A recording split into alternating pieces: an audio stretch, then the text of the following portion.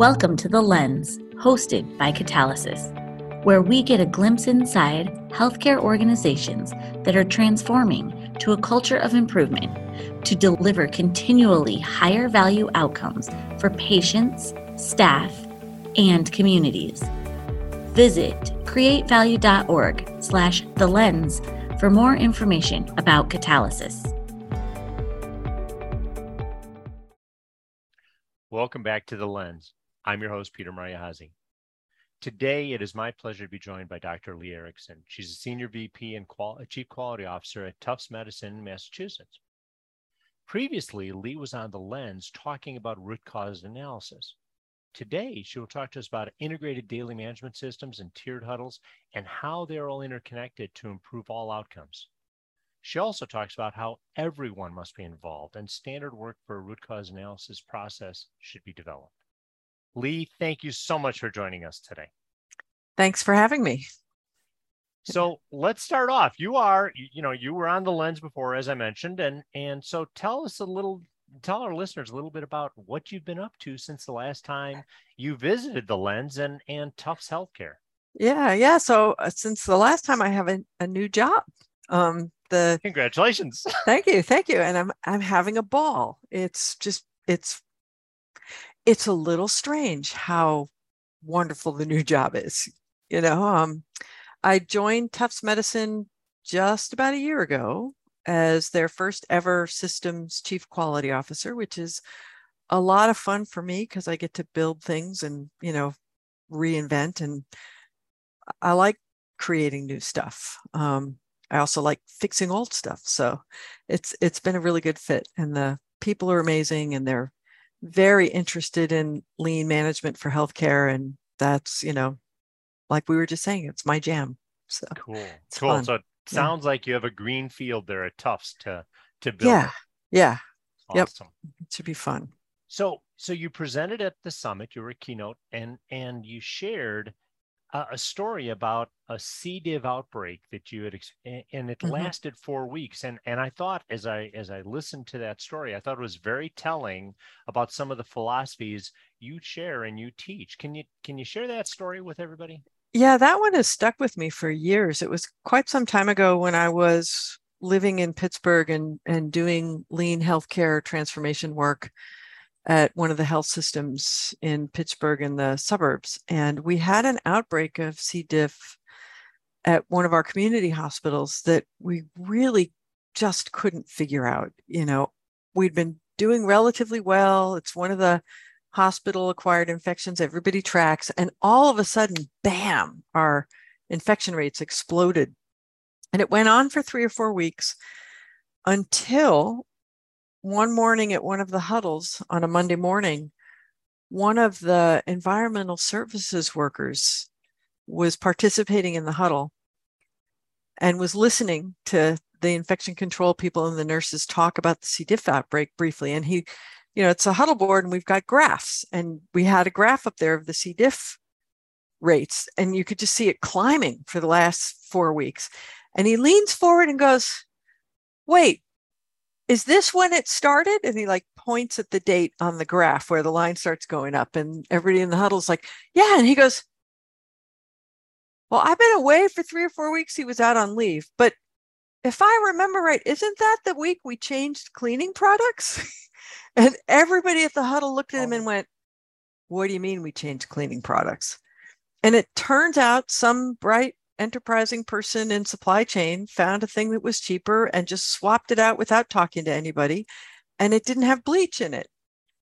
And it never occurred to anybody in quality and patient safety or infection control that somebody would do this. It just never even dawned on them, because a few years before, they had all had these big supply chain meetings and agreed, this is the kind of product we need. This is what it does for the infection, yada, yada, yada.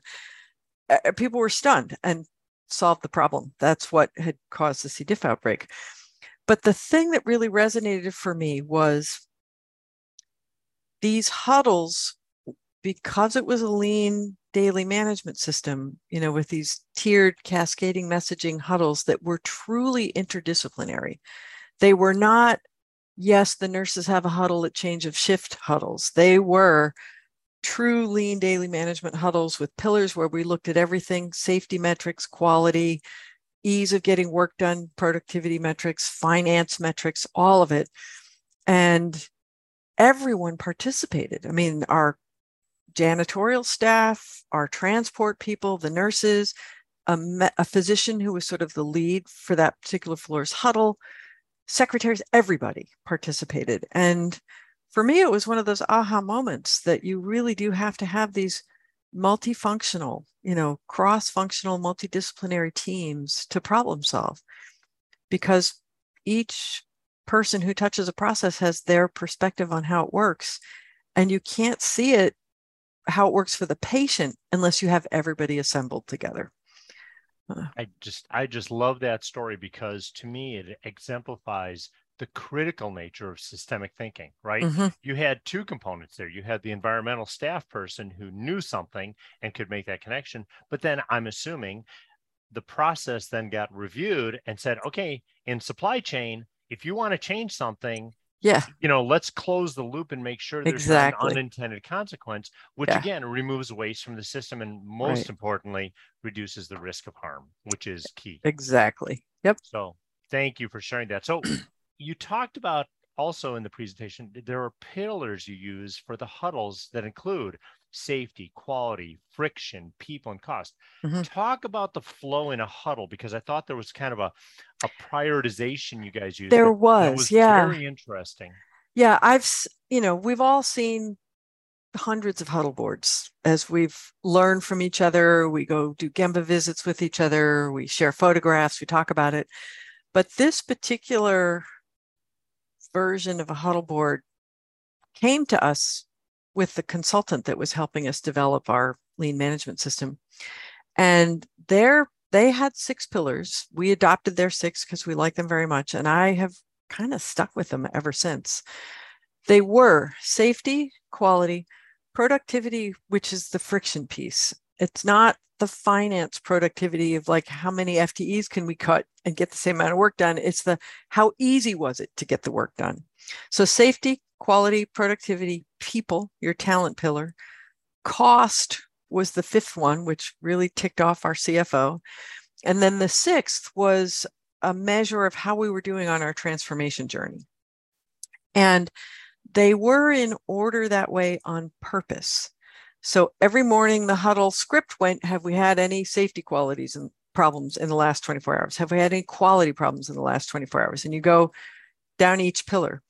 But if there was a safety problem, that trumped everything else on the agenda that day, and you had to have a countermeasure in place within 24 hours. If it was a quality problem, that was your second priority, and you had 48 hours to come up with at least a short-term countermeasure until you really redesigned. Productivity was the third. We gave that one 72 hours. And then the other 3, you got to when you got to. It was very interesting because, again, our CFO was really mad. What do you mean you're not going to do finance every day? I'm like, yeah, well, not until safety, quality, and productivity are stable will we start doing the other ones. And it took a while. I mean, it took 12, 18, 24 months before we really started feeling like things were stabilizing and we would actually tackle people or cost things. What it did for us, though, was made clear to the organization, safety is first. The other thing that we did was each of those pillars we limited to 2 metrics so that you couldn't have more than 12 as an organization, which was way too many. But not every frontline unit had to have 2. They were fine if they just had 1 each, but the 2 gave them some flexibility. And safety had to be 2 because the first one was a patient safety measurement and the second was an employee safety measurement. And you weren't allowed to only pick one or the other. You had to have both. Because we felt it was really, really important. And, we got this from Paul O'Neill and his mentorship. If we don't take care of the safety of our workers, we can talk all we want about the safety of our patients, but we're not really being very honest that safety matters. And so you had to have them both. And that's a great point, Lee, because that's a theme I've heard from the recent podcast, especially with everything going on with COVID. Mm-hmm. We got to take care of the caregivers as well Exactly. as take care of the patients. And if we Yeah. don't, then our problems will be exponentially worse. Yes. And Yeah. the emotional toil is going to be just insurmountable. So Yeah. thank you for that perspective. So that ties into, we talk regularly about the humility of leadership and how it plays a critical role in everyone being engaged in improvement. So how does that work for you at Tufts and in your experience? We're very early in our journey with lean management and the lean culture at Tufts. Although I will say, one of the things that attracted me to the organization was the humility that the leadership already has. They have done an excellent job of recruiting, promoting, and retaining leaders who kind of get the concept of being a servant leader. What I'm seeing happening now is that's becoming more apparent. It's becoming more visible. We have conversations about it. We have just concluded a long period of time rethinking the system's mission, vision, and values. I love the vision that we want to create the most equitable and frictionless healthcare experience in the world. I love it. But our leadership, from our system CEO down, is now having conversations. All right, if that's our vision, these are our values, what are we going to do as leaders to embody them? Not just say them and print them on a little card to hang from your ID lanyard, but actually role model them and show them in the organization. And we'll do that in an intentional way as we begin to roll out our lean management system and leader standard work. Leader rounding, going to Gemba, talking to people is how you show respect. It's how you practice your humble inquiry or appreciative inquiry. It's how you train yourself out of the command and control, I know how to fix it, do it this way, and begin to practice being a coach of solvers, because that's really a leader's role in this kind of culture and this kind of management system. Our job is to take care of the people who take care of the patients. They know what to do. If we make their lives easier, they'll do a great job taking care of the patients. And so we need to practice that as leaders. And that means you no longer get to be the boss because you have all the answers or you're the smartest or the loudest voice in the room. You get to be the boss because you're the best coach of the talent in your organization. Yep. And as it said, some people will believe what you say, but everyone will believe what you do. Exactly. And your behaviors are critical. So yeah. One of the things, and part of that is because I'm really enjoying the theme of engagement at all levels and getting everybody involved. So you also talked in your presentation about root cause analysis teams, and you also talked about them being, there's cross training and creating an interdisciplinary root cause analysis team. Yes. And that's a concept that I think not a lot of organizations think about as far as, hey, help us. And I loved how, when you presented, I'm going to ask you to talk about that, is helping the area learn to do their root cause analysis as opposed to coming in and solving, which is also humility. So can you talk about that a little bit? Yeah. So, the last time we chatted, we talked about how a lean management system is your patient safety program. And if you leverage it well, you can actually reduce the number of big heavy lift RCAs that you do. It struck me many years ago that what we do for problem solving, for process improvement, should be the same thing that we do for responding to serious safety events or patterns of latent failures that could lead to a big event. They're the same thing. I mean, it's just applying scientific method to what's not working right. The only difference is, did it actually hurt somebody? In which case we call it an RCA and get risk management involved. Or is it just a latent thing or a thing that's bothering the docs or the nurses? So we'll fix it where you get the process improvement people involved. And it just struck me as, this is silly that they're two separate parallel tracks.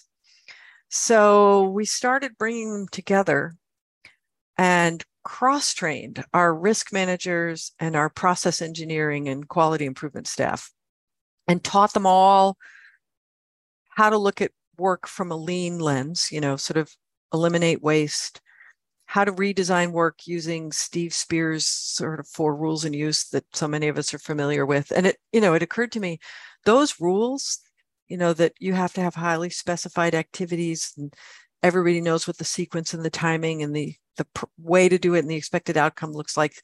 That's just standard work, right? The rule that all communications need to have predetermined path. No, I heard you. Yes, you heard me correctly. Confirmation, closed loops. That your pathways should be simple and direct. Everybody knows where the path goes. The road signs are clear. There aren't loops and forks.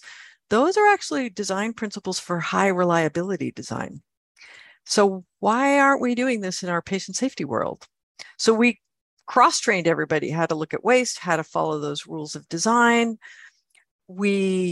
Some of the risk managers were a little more skilled at the disclosure piece when something went wrong. So they helped our process engineers and quality improvement people learn those skills. We taught them crucial conversations.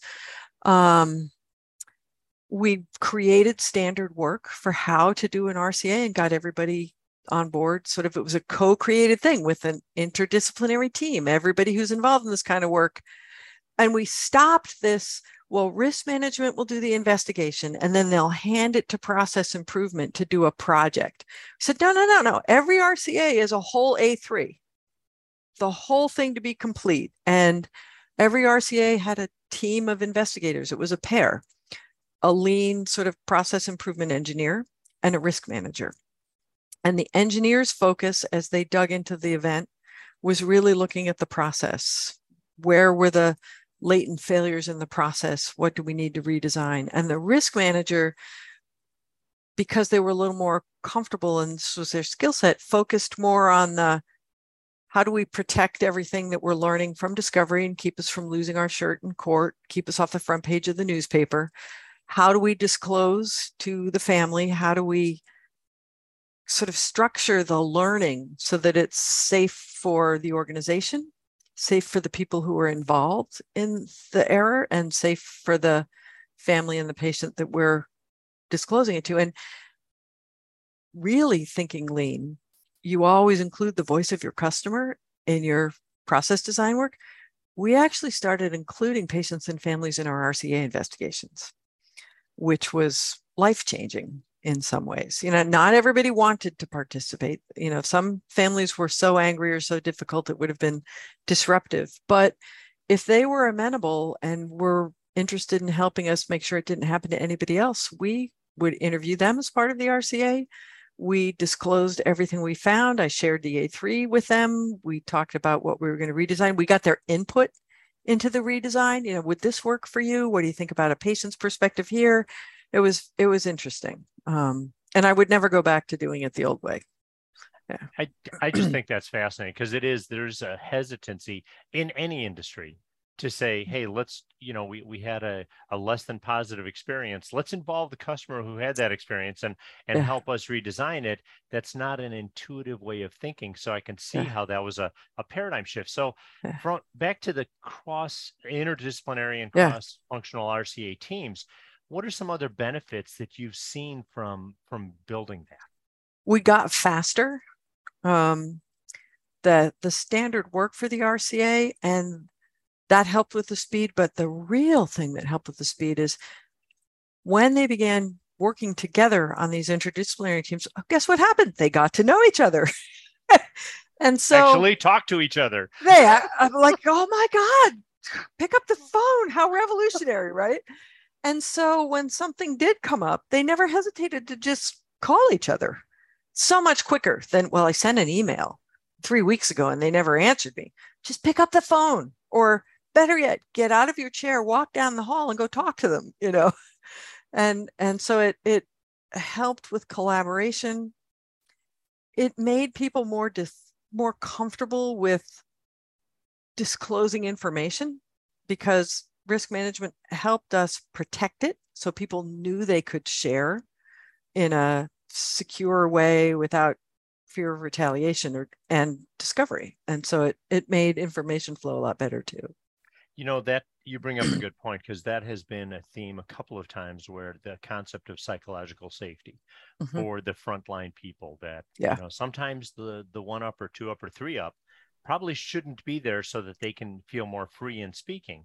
So in the evolution of the RCA, you talked about performing a triage on an event and determine local review, apparent cause analysis, or full RCA. Right. What did this kind of do downstream as that got implemented? What are the benefits there from doing that kind of triage and going on? What are some of the benefits? Well, as you begin to build problem-solving skills in your workforce with your lean management system, you begin to realize not everything needs a big RCA. There are lots of smaller things that are safety concerns, but they really just need some redesign. And guess what? Your front lines know how to do some of that now. Your managers and directors know how to do some of that now. So let them do it. And they do a good job. If you've done your homework and given them good skill sets and the support from leaders to do those tests of change, they do a very good job. And so you can triage your events and save your real heavy lifts, where you're going to bring in a human factors engineer and really start redesigning, or maybe purchasing new equipment, or all the really costly big redesign projects that are often needed with a serious, sentinel event. You can free people's time up so they can do those big ones, because your front lines and management layer of your organization is doing the continuous daily improvement. And why wouldn't you do that for safety concerns, just like you do it for all your other kinds of problems? In fact, I think most of the problems that lean teams work on solving are patient safety problems. A lot of the reasons patients get hurt is because the process was so riddled with waste. People came up with workarounds to keep themselves sane and get through the day. And oops, that wasn't the safest thing to choose to do. We made it too hard to do it right.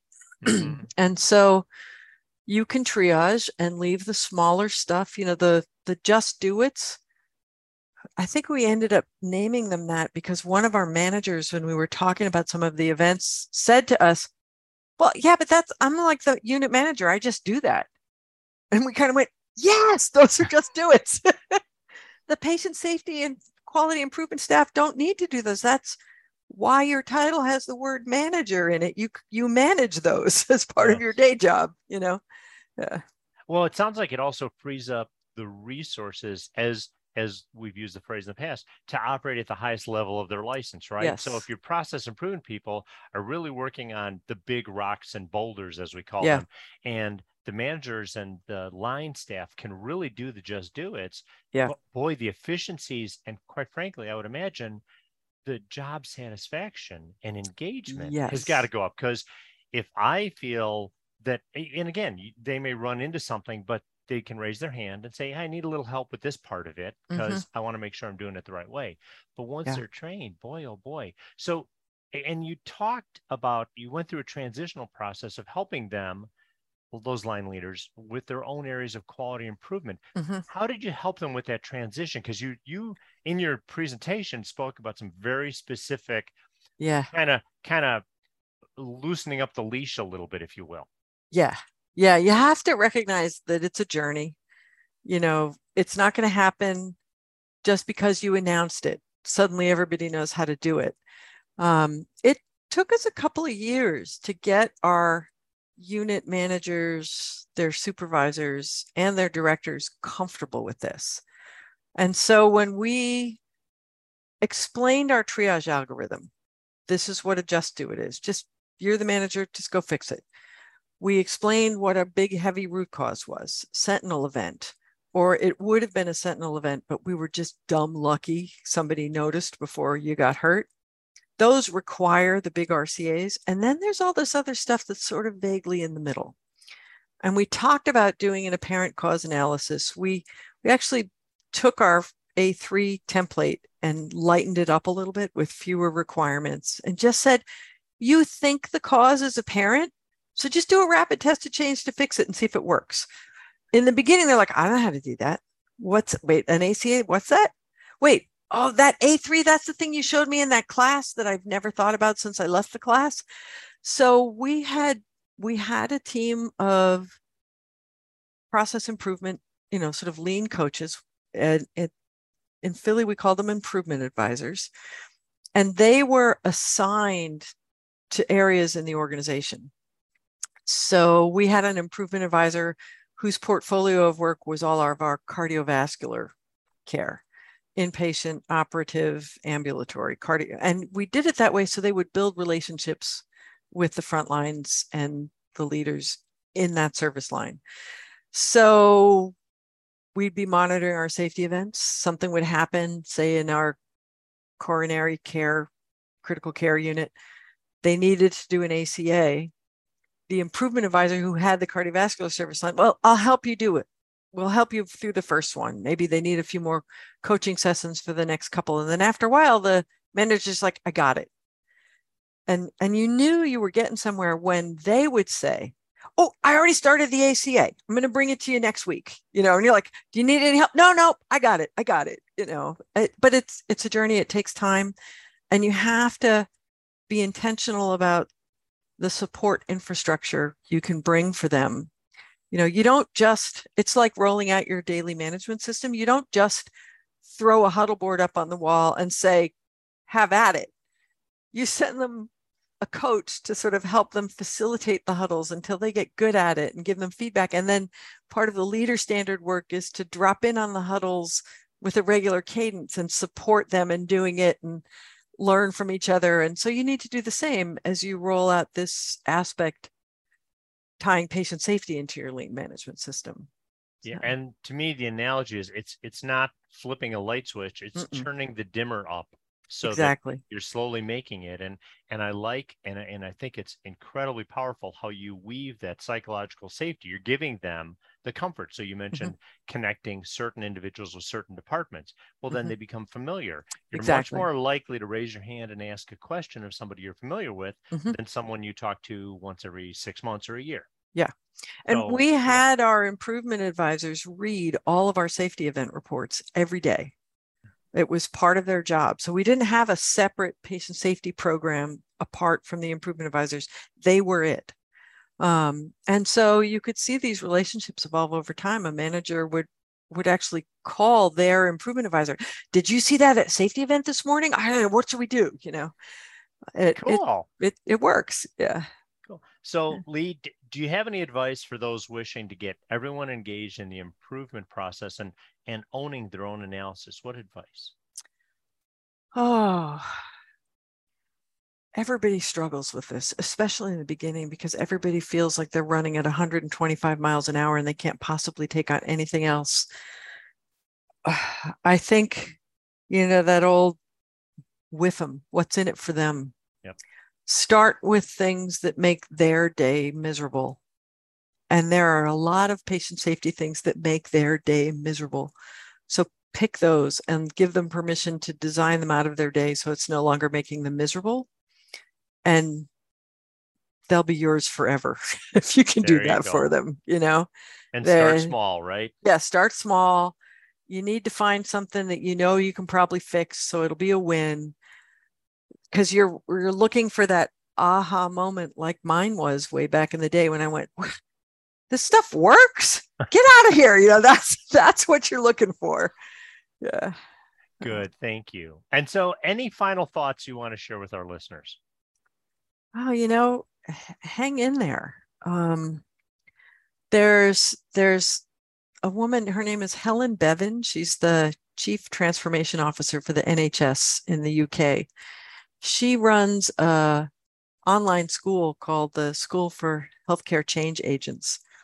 And she talks a lot about resilience for those of us who do this work, and talks about the importance of cultivating your network of change agents, because this is hard and it is a long, slow journey that takes a lot of advanced planning, sort of, yeah, that was my intent. I didn't tell you at the time, but 18 months later, you figured out where I was taking you, Yes. You need to cultivate your community. So reach out to colleagues, reach out to me, people in catalysis, and just rejuvenate each other, serve as sounding boards, places to vent, places to share ideas, because it's what keeps you going.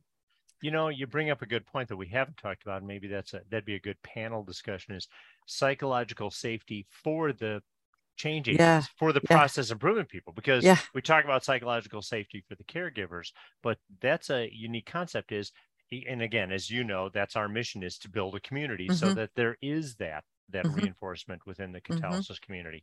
So that's a really good point, and thank you for sharing that. Sure.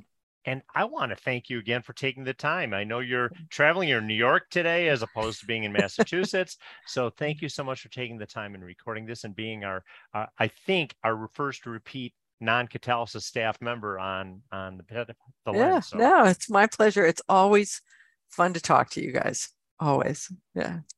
And I want to thank all of you for listening to help build our community of advocates for healthcare improvement. And if you have any questions or ideas, just email us at events@createvalue.org. And also you can visit createvalue.org to learn more about the Catalysis Healthcare Value Network, which is part of our community, and how your organization can join our community to learn, share, and connect with other organizations across the country. Also, stay tuned for more episodes that are designed to help healthcare leaders support their organization on the journey to organizational excellence. Thank you for listening. Visit createvalue.org/thelens to learn more about how catalysis can inspire you to accelerate change in your organization.